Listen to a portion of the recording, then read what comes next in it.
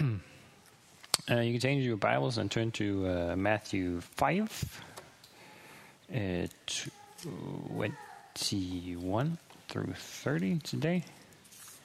So we're continuing through Matthew, and we're in the what's called the Sermon on the Mount. And last week we did talk about, just as Stephen was saying, we did talk about how Jesus says, "You are salt and you are light." And I was just as encouraged as Stephen was. It's just good to be reminded. And I was just sitting and thinking about what light really is, and how the more dark it is, the more difference the light makes. So just good to be thinking about when we think the world is really bad, then there's even more. We are supposed to grasp even more that we are the lights that can be a change for that. Then we will read, and then I'll have a long introduction. Do you have the clicker deal? Yes. This one. Thank you. So let's read together from Matthew. There it is. I'm actually going to take one verse before. "For I tell you, unless your righteousness exceeds that of the scribes and the Pharisees, you will never enter the kingdom of heaven." Then Jesus comes with these six statements. "You've heard that it was said of those of old, 'You shall not murder,' and whoever murders is liable to judgment. But I say to you that everyone who is angry with his brother is liable to judgment. Whoever insults his brother will be liable for the council, and whoever says 'you fool' will be liable for the hell of fire. So if you are offering your gift at the altar, and there remember that your brother has something against you, leave your gift there before the altar and go. First be reconciled to your brother, and then come and offer your gift. Come to terms quickly with your accuser while you're going with him to court, lest your accuser hand you over to the judge, and the judge to the guard, and you'll be put in prison. Truly I'll say to you, you will never get out until you've paid the last penny." Jesus continues with the second statement. "You've heard it that it was said, 'You shall not commit adultery.' But I say to you that everyone who looks at a woman with lustful intent has already committed adultery with her in his heart. If your right eye causes you to sin, tear it out and throw it away. For it is better for you to lose one of your members than your whole body be thrown into hell. And that if your right hand causes you to sin, cut it off and throw it away. For it is better that you lose one of your members than your whole body goes into hell." This is the word of the Lord. So last week I was so excited, and I wanted to share that you are salt and light. This week, maybe it's a little bit harder sermon, at least for me, because the first part is really something that I have not totally been sanctified in. So it'll be a good challenge for me as well.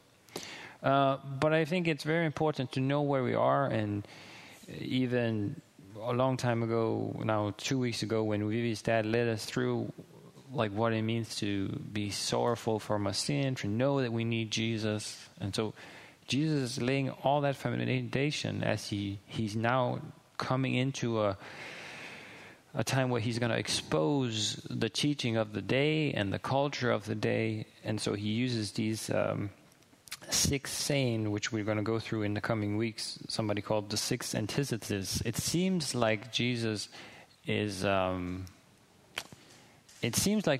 contradicting the law, but really he is not. He is actually drawing out what the law was already meant from the beginning, but he's correcting how people interpreted it and misused it. And so that's what we will talk about today, and what we'll see in how Jesus confronts these things. And so he uses this phrase that also commentators and other people say shows his authority, and also how we hear when he's around teaching and people's like, wow, this guy, he teaches with really authority. He doesn't say, you've heard it said. Well, he does, but he says, the second part is, but I tell you. So Jesus speaks with a form of authority, saying, hey, this is the way you're supposed to interpret the scripture. And you've gone too far, or you've done too little, or you only adhere to the letter, but not the intent of the law. And so that's what we will be looking to. So in a sense, Jesus actually, it would seem, he tightens up the law, that it's not just rules to obey, but it's like even when we talk about in Philippians, it's the rules and laws were supposed to be followed in joy because of the one who gave the law. It was never about just following what exactly it said. It was about whether we believed that the one that gave the law, that was the God we were supposed to love with all our heart, mind, soul, and strength. And so when people were confronting the law, and we were, do we believe that law and those rules were set down for our good?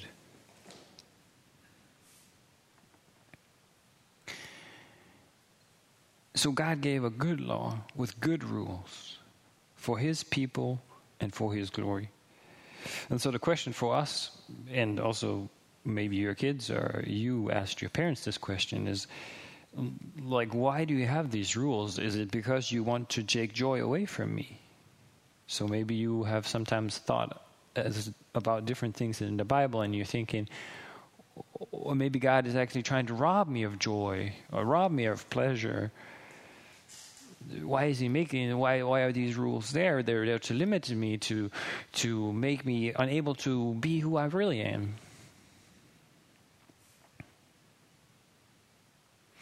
And the same thing with Jesus when he speaks and confronts us in the Bible.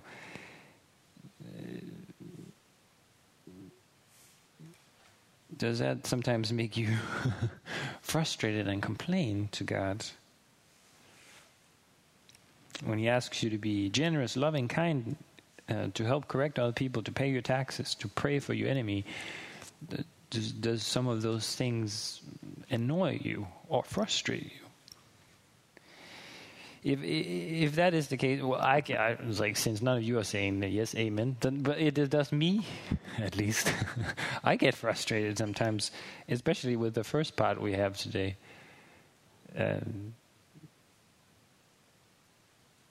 But what happens to you and to me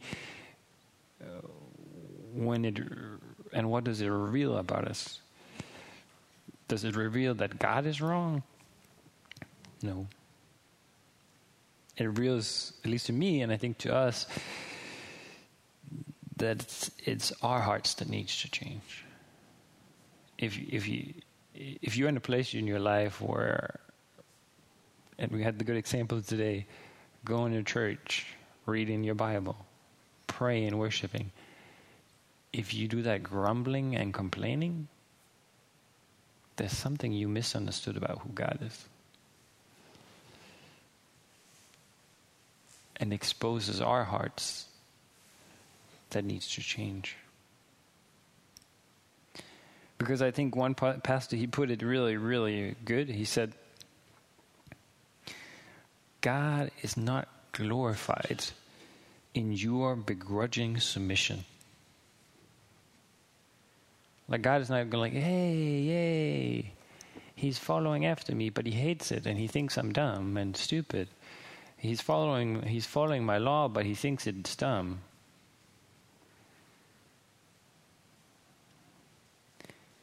No, God is not glorified because it shows we have a wrong view of who God is. When we start complaining against God, when our hearts rise up against who God is and why He gave the commandments, we show in our hearts we don't know who He is. And so we can do the right thing with the wrong attitudes. We can see, maybe the obvious example from the Bible is the people of Israel have just miraculously been taken out of Egypt. But they keep, from the day one, they keep complaining and attacking God and Moses and accusing all the time that God's not going to lead them to freedom, that He let them out in the wilderness so they would die. And then we're going to die in this desert. We want to go back. Accusation against God. But all they knew was slavery. But God was trying to lead them into freedom and new life.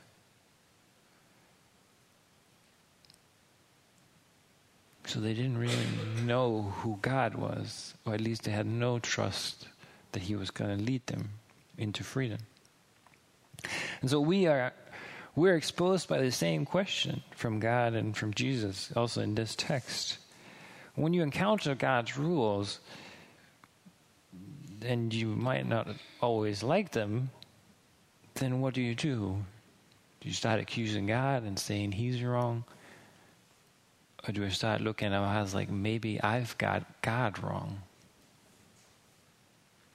So let's go back to the text and we see there, Jesus says, "You have heard it said that you have heard that it was said of those of old, you shall not murder. And whoever commits murder is liable to judgment. But I say to you that everyone who is angry with his brother will be liable to judgment. And whoever insults his brother will be liable to the council. And whoever says, you fool, will be liable to the hell of fire." So Jesus, there's like this 3 points of what do you call it? More insult. So the first one, you're liable to judgment, then for the council, and then for hell. And then I think I have this. We'll just stop and I'll explain a little bit about hell. Hell is also not maybe the most encouraged doctrine in the Christian faith throughout the times. Most people would like to not talk about it or not do it. The problem with that is that Jesus talks a lot about it. And so if we're now confronted with the doctrine that we're like, I don't know. Well, we have to look into it and say, like, what is it? And if Jesus says this, even in the verse in today, He's going to say it twice. So we have to dive in. We have to look at what it is. Oh, man, that's small.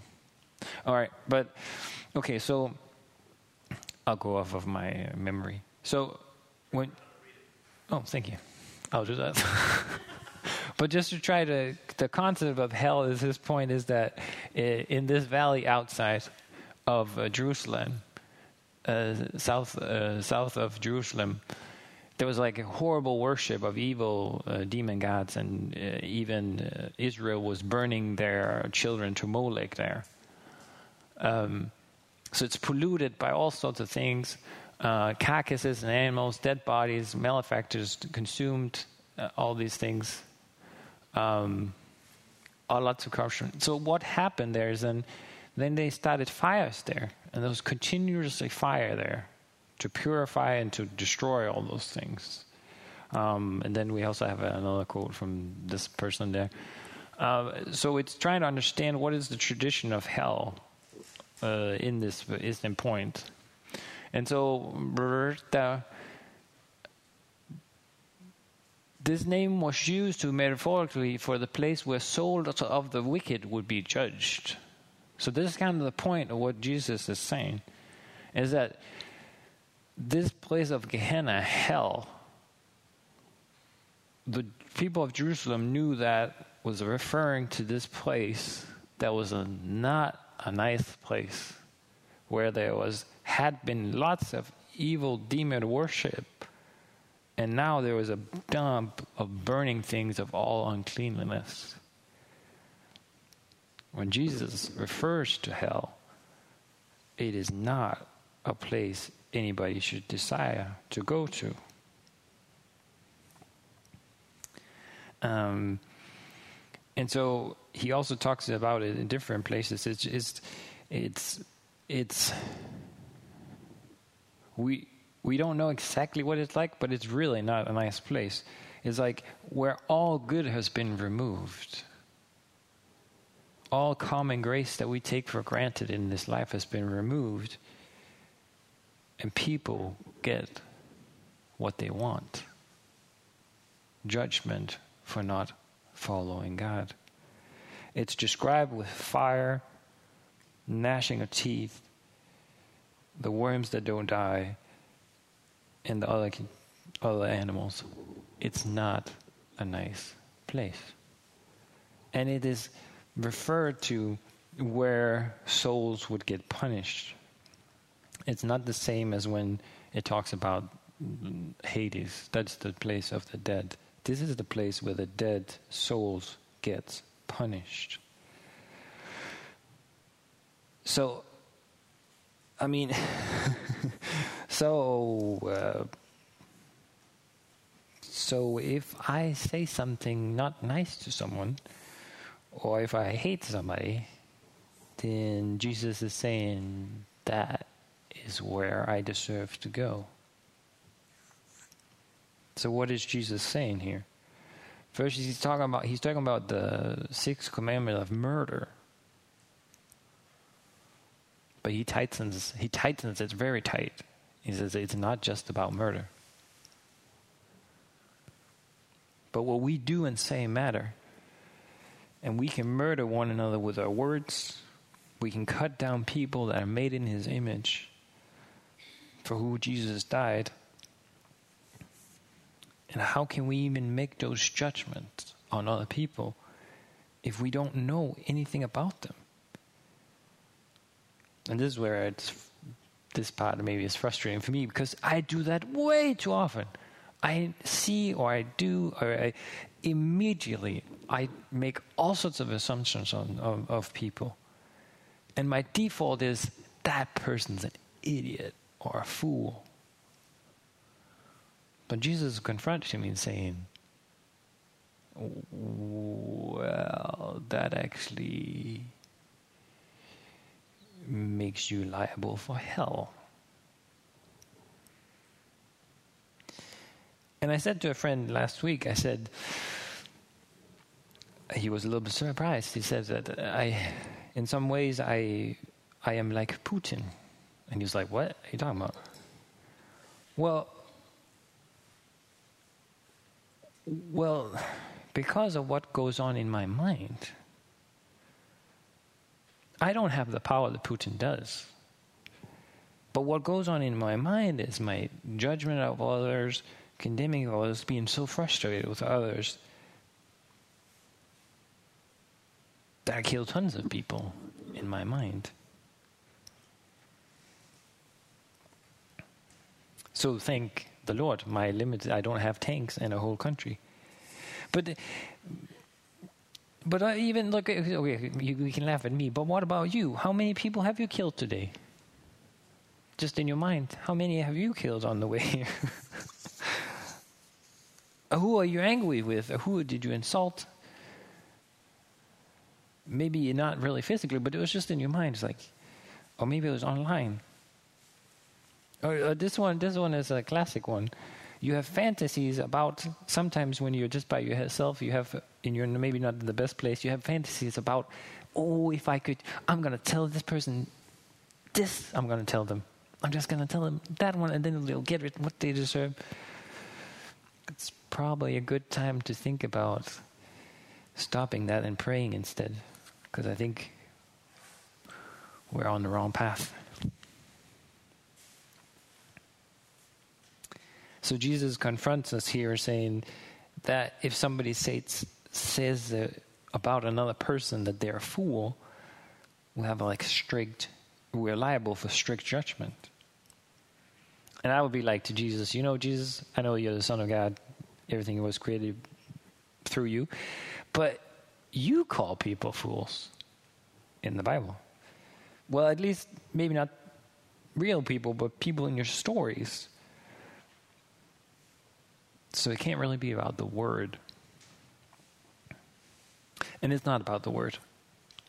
Because words of condemnation of people change all the time. It's different in different cultures even. But we know what the words are in our culture. We know how to cut down people, how to dehumanize people, how to call a strict judgment on them for who they are or what they did. So what is it today? What words do you sometimes use? Or you don't use them because you only use them in your mind, because you're a good Christian person. You only kill people inside of your head. But what is it, and what provokes that in us? Then something interesting starts to happen here. The text seems to take this turn.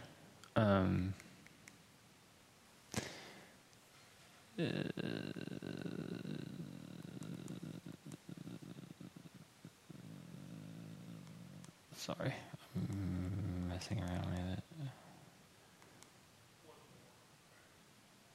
This one.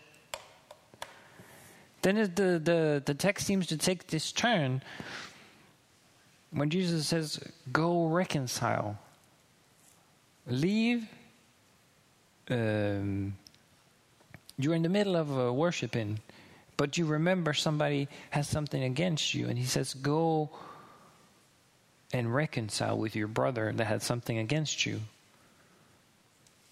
You're in the middle of offering something, you're giving to the church, you're about to take communion, you're about to do something.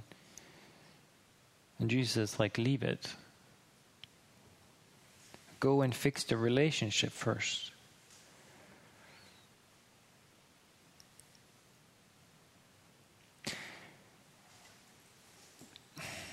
The biggest destruction of our relationships is killing the other person. And they had to learn that killing people was not right. But Jesus is tightening it so much and saying, you know what the problem is. The problem is how you relate to one another. The problem is the breakdown of relationship. And so what comes out of anger is, or wrath is anger, insult, slander, judgment that breaks down relationships. So if you're looking at most of your relationships, they're broken down because of those things.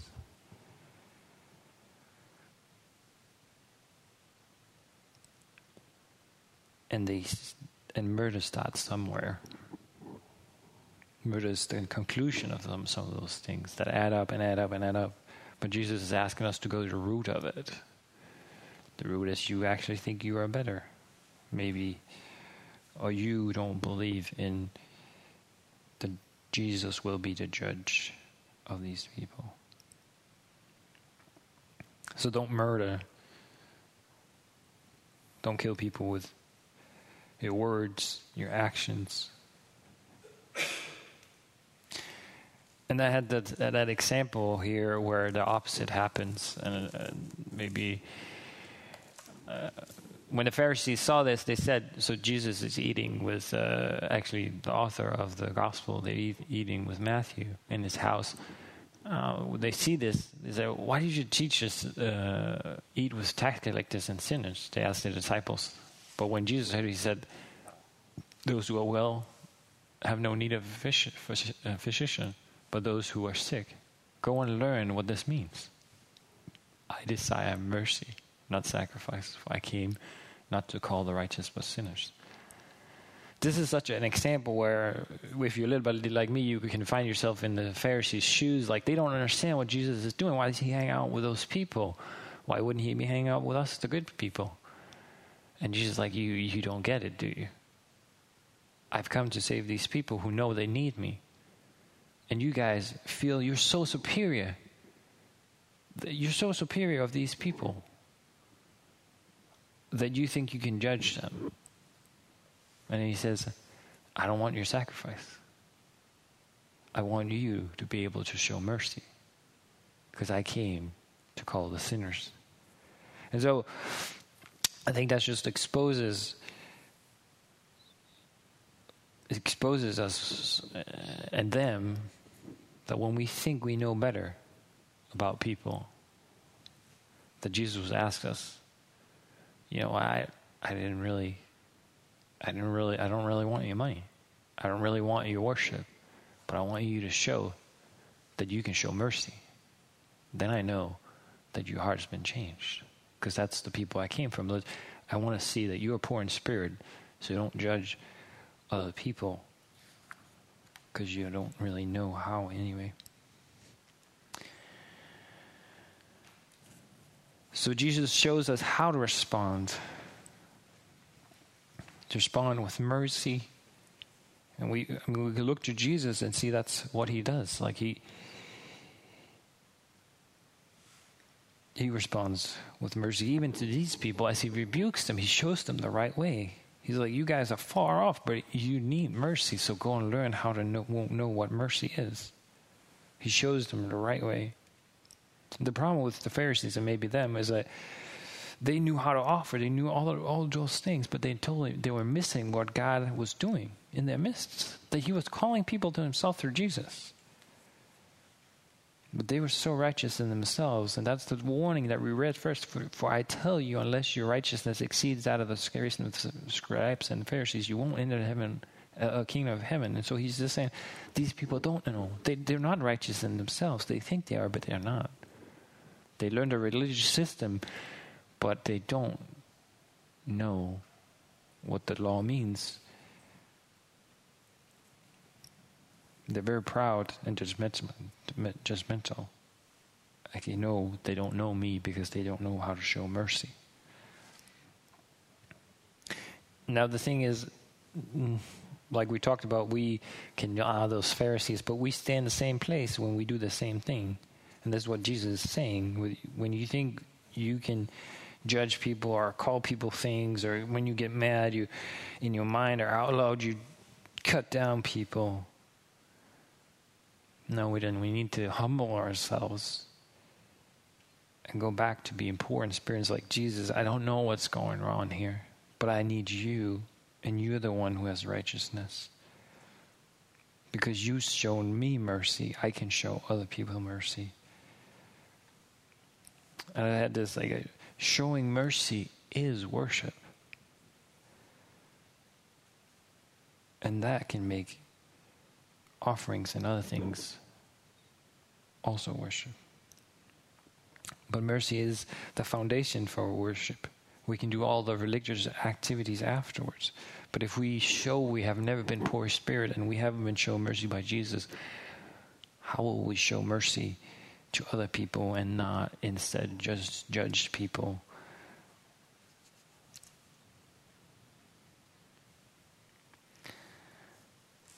And again, he says, come to terms with people. Come to terms with them so you don't end up in jail. And so we might not really have this really so well in our time. But I was thinking about it, but when you succumb to anger, you become imprisoned by the anger. You're in bondage of that anger. It's like you're in a prison. You're so mad at a person that person is actually incarcerating you. And the anger leaves you in a prison that's not freedom, but you are enslaved.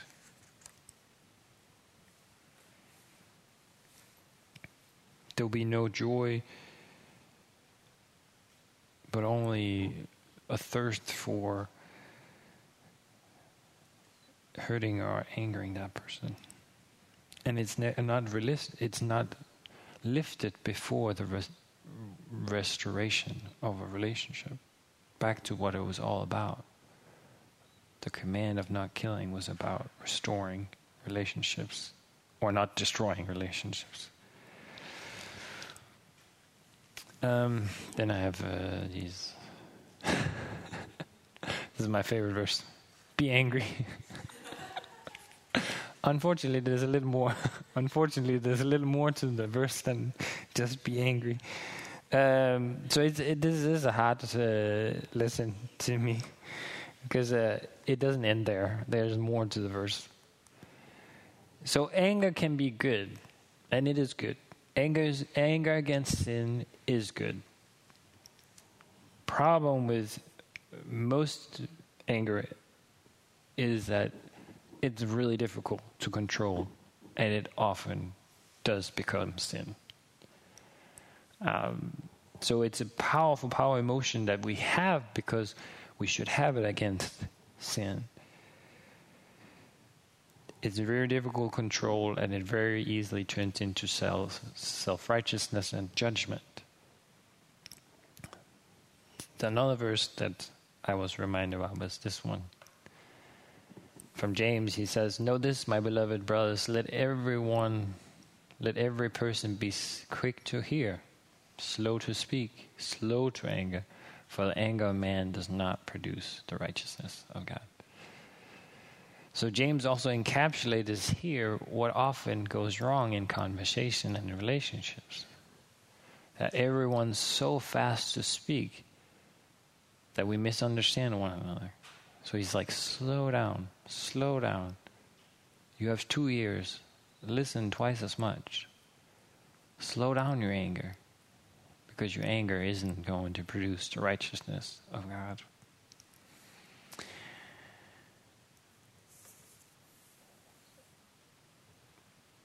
So the problem is if we judge by our own standards, we're always going to get it wrong.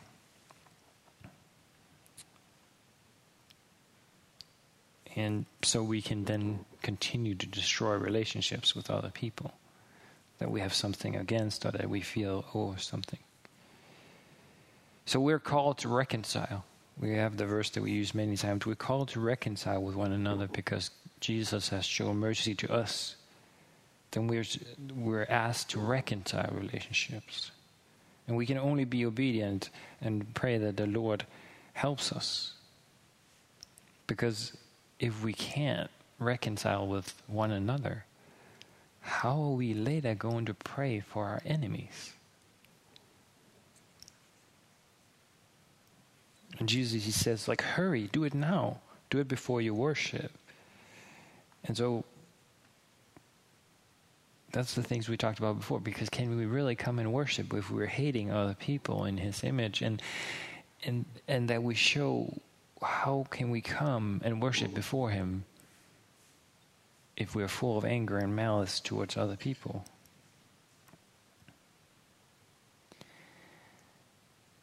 Jesus says, go and restore the relationship, because you can be forgiven in Christ. And that's the only reason why we can worship, is because we have been restored back to Jesus, back to God through Jesus. We couldn't bring our worship to God because of our failures, but because Jesus has reconciled us through his life, his death, and his resurrection, and his coming back. We're asked to do the same for people.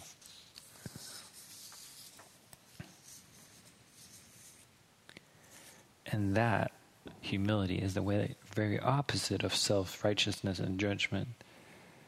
That we trust in Jesus' righteousness and we rely on his judgment of people.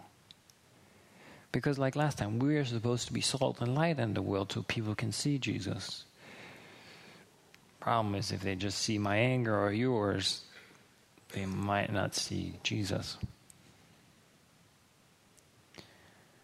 And we aren't really supposed to be judging people that are blind, but we're to pray for them. Pray that the Lord would open their eyes so they'll be able to follow Jesus. And then again, like Jesus talking about, among believers it should be even more so, because both parties has experienced the mercy and love of forgiveness of God. Both tasted and seen what forgiveness brings. And Jesus is going to be clear. He's going to be very clear, frighteningly clear, as we come to the Lord's Prayer, that it's not a choice to forgive. It's a command. Enough about all that anger. Now we have to go to lust, another favorite one of our time. So Jesus says, you have heard it said, you shall not commit adultery. There. And just like with anger, this is not, Jesus tightens it up a lot. So it's not just, the command was about relationship. It was never only about the physical act. He said, because he says, but I say to you, everyone who looks at a woman with lustful intent has already committed adultery with her in his heart. So Jesus is again saying, it is not only about having sex outside of marriage when you're married with somebody. No, he tightens it up and says, this is, you shouldn't even entertain the idea of having that. You shouldn't even be looking at somebody wishing that. It's about your heart. Are you committed to God and your wife or husband so that you don't even entertain those ideas? Because adultery happens when those ideas has been entertained in the mind. So Jesus is saying, like, no, you don't get it. You broke the commandment when you started breaking your marriage vows by lusting after somebody else. Again, it's about our mind, and in the Hebrew and Greek, it would be about our heart, about the total sum of who we are. We would say it's about our mind, a renewed mind. And Jesus is saying, this is not the way of life, to lust after other people. You need a change of heart and mind.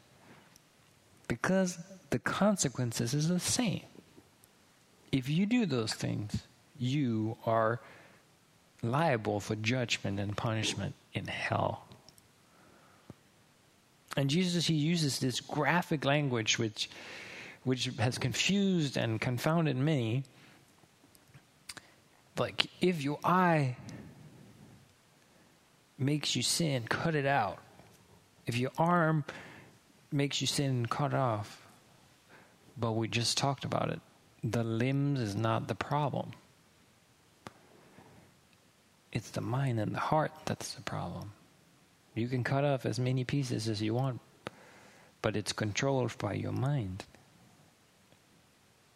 So the passage has confused many people about whether we should cut all our body parts off. And the problem is that, it's not going to work. Because it's what we believe about God that has to change.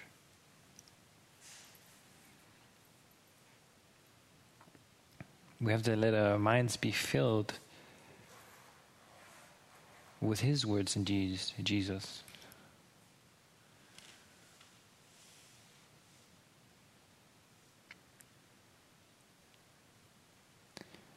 So that we can live changed and not desire those things. Some other issues that break down lust breaks down all sorts of things of what it means to be human. Lust reduces another person to an object to be used. We see that clearly in our culture through pornography, prostitution, trafficking. And those are like obvious ones, but even what Jesus is saying, looking at somebody with lustful intent is also, or looking at somebody like that, also takes something that's not ours. It dehumanizes a person and it breaks down relationships. And we're not supposed to take anything that's not ours, even though we do it with our mind. Like, this happens because of our sexual brokenness and brokenness in general. That we abuse what God has given us good. We manipulate it to get what we want. But we're asked to be satisfied in Jesus and not fall for the schemes of the enemy, because a lot of these lust things is just a scheme. It's like, if you do this, then you'll be satisfied. We saw Jesus when he was confronted by the devil, pushing those things aside. It's like, no. You're not going to be satisfied by lusting after things. You will just end up worse. And Jesus is clear. The judgment, you will be liable for hell. And again, lust is such a place where we're not honoring that people are made in the image of God. And in adultery, physically or mentally, we're breaking the covenant that we made with God and the spouse.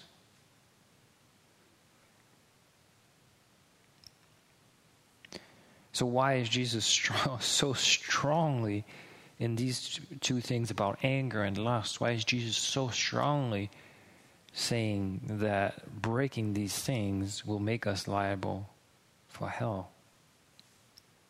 Because in both things, like I said, murder starts with anger. Here, unfaithfulness and other sexual sin also starts in the mind. So Jesus is going after people's hearts and mind and saying, no, you have to understand that these good commands were there to expose your heart and mind.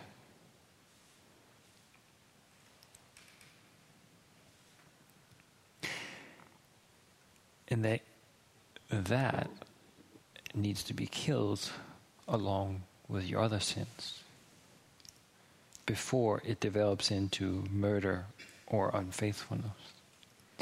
And so in the Old Testament it says that Sarah was a beautiful woman. So there's a way to honor people and see that they are beautiful. We're not lusting after them. But Jesus is talking about abusing and taking a tenth of adultery. Anger, lust breaks down humanity, breaks down relationship, and exposes what's really in the heart and what we think about God.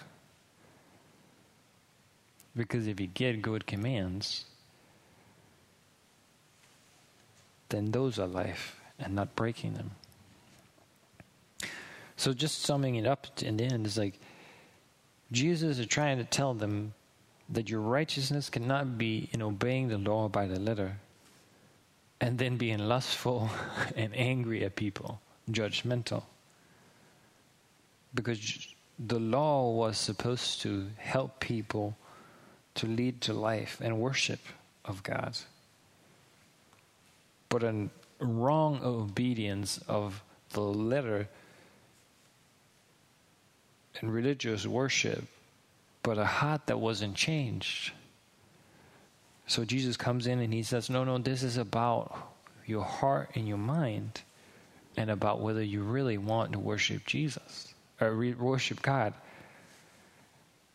Show mercy. Honor God. Stop breaking relationships. I've come to restore relationships. You're supposed to be salt and light. Do the same. So, just some questions in the end. Why do you follow the Bible's teachings and what Jesus said? Do you do it because you have to? Or do you do it with joy because you know that life is in what Jesus taught? Do you make up your own rules? Do you add some few things? Do you take away some few things? You say some things about Jesus, they don't apply to you, or what the Bible says doesn't really apply to you. If the last thing is, you're really robbing yourself of joy and of abundant life, and you sin against God.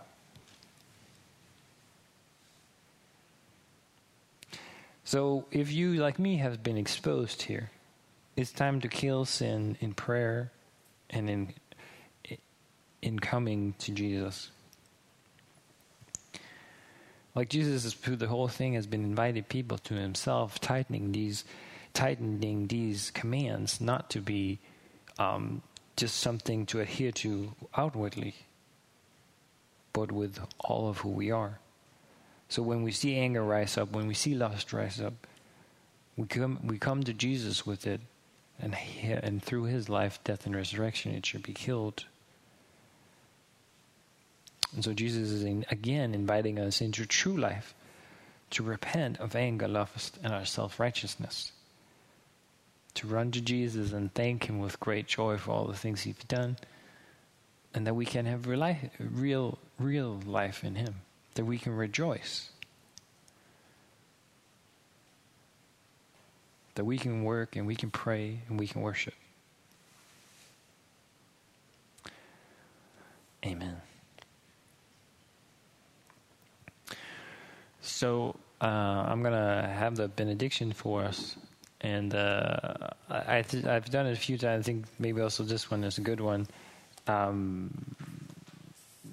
If the Holy Spirit is moving in you and you're like, I gotta pray with some people, I gotta talk to somebody about this, well, please do. There are people around you that's willing to pray with you. So don't just run away. It's like if you need to do some business with the Lord, do that.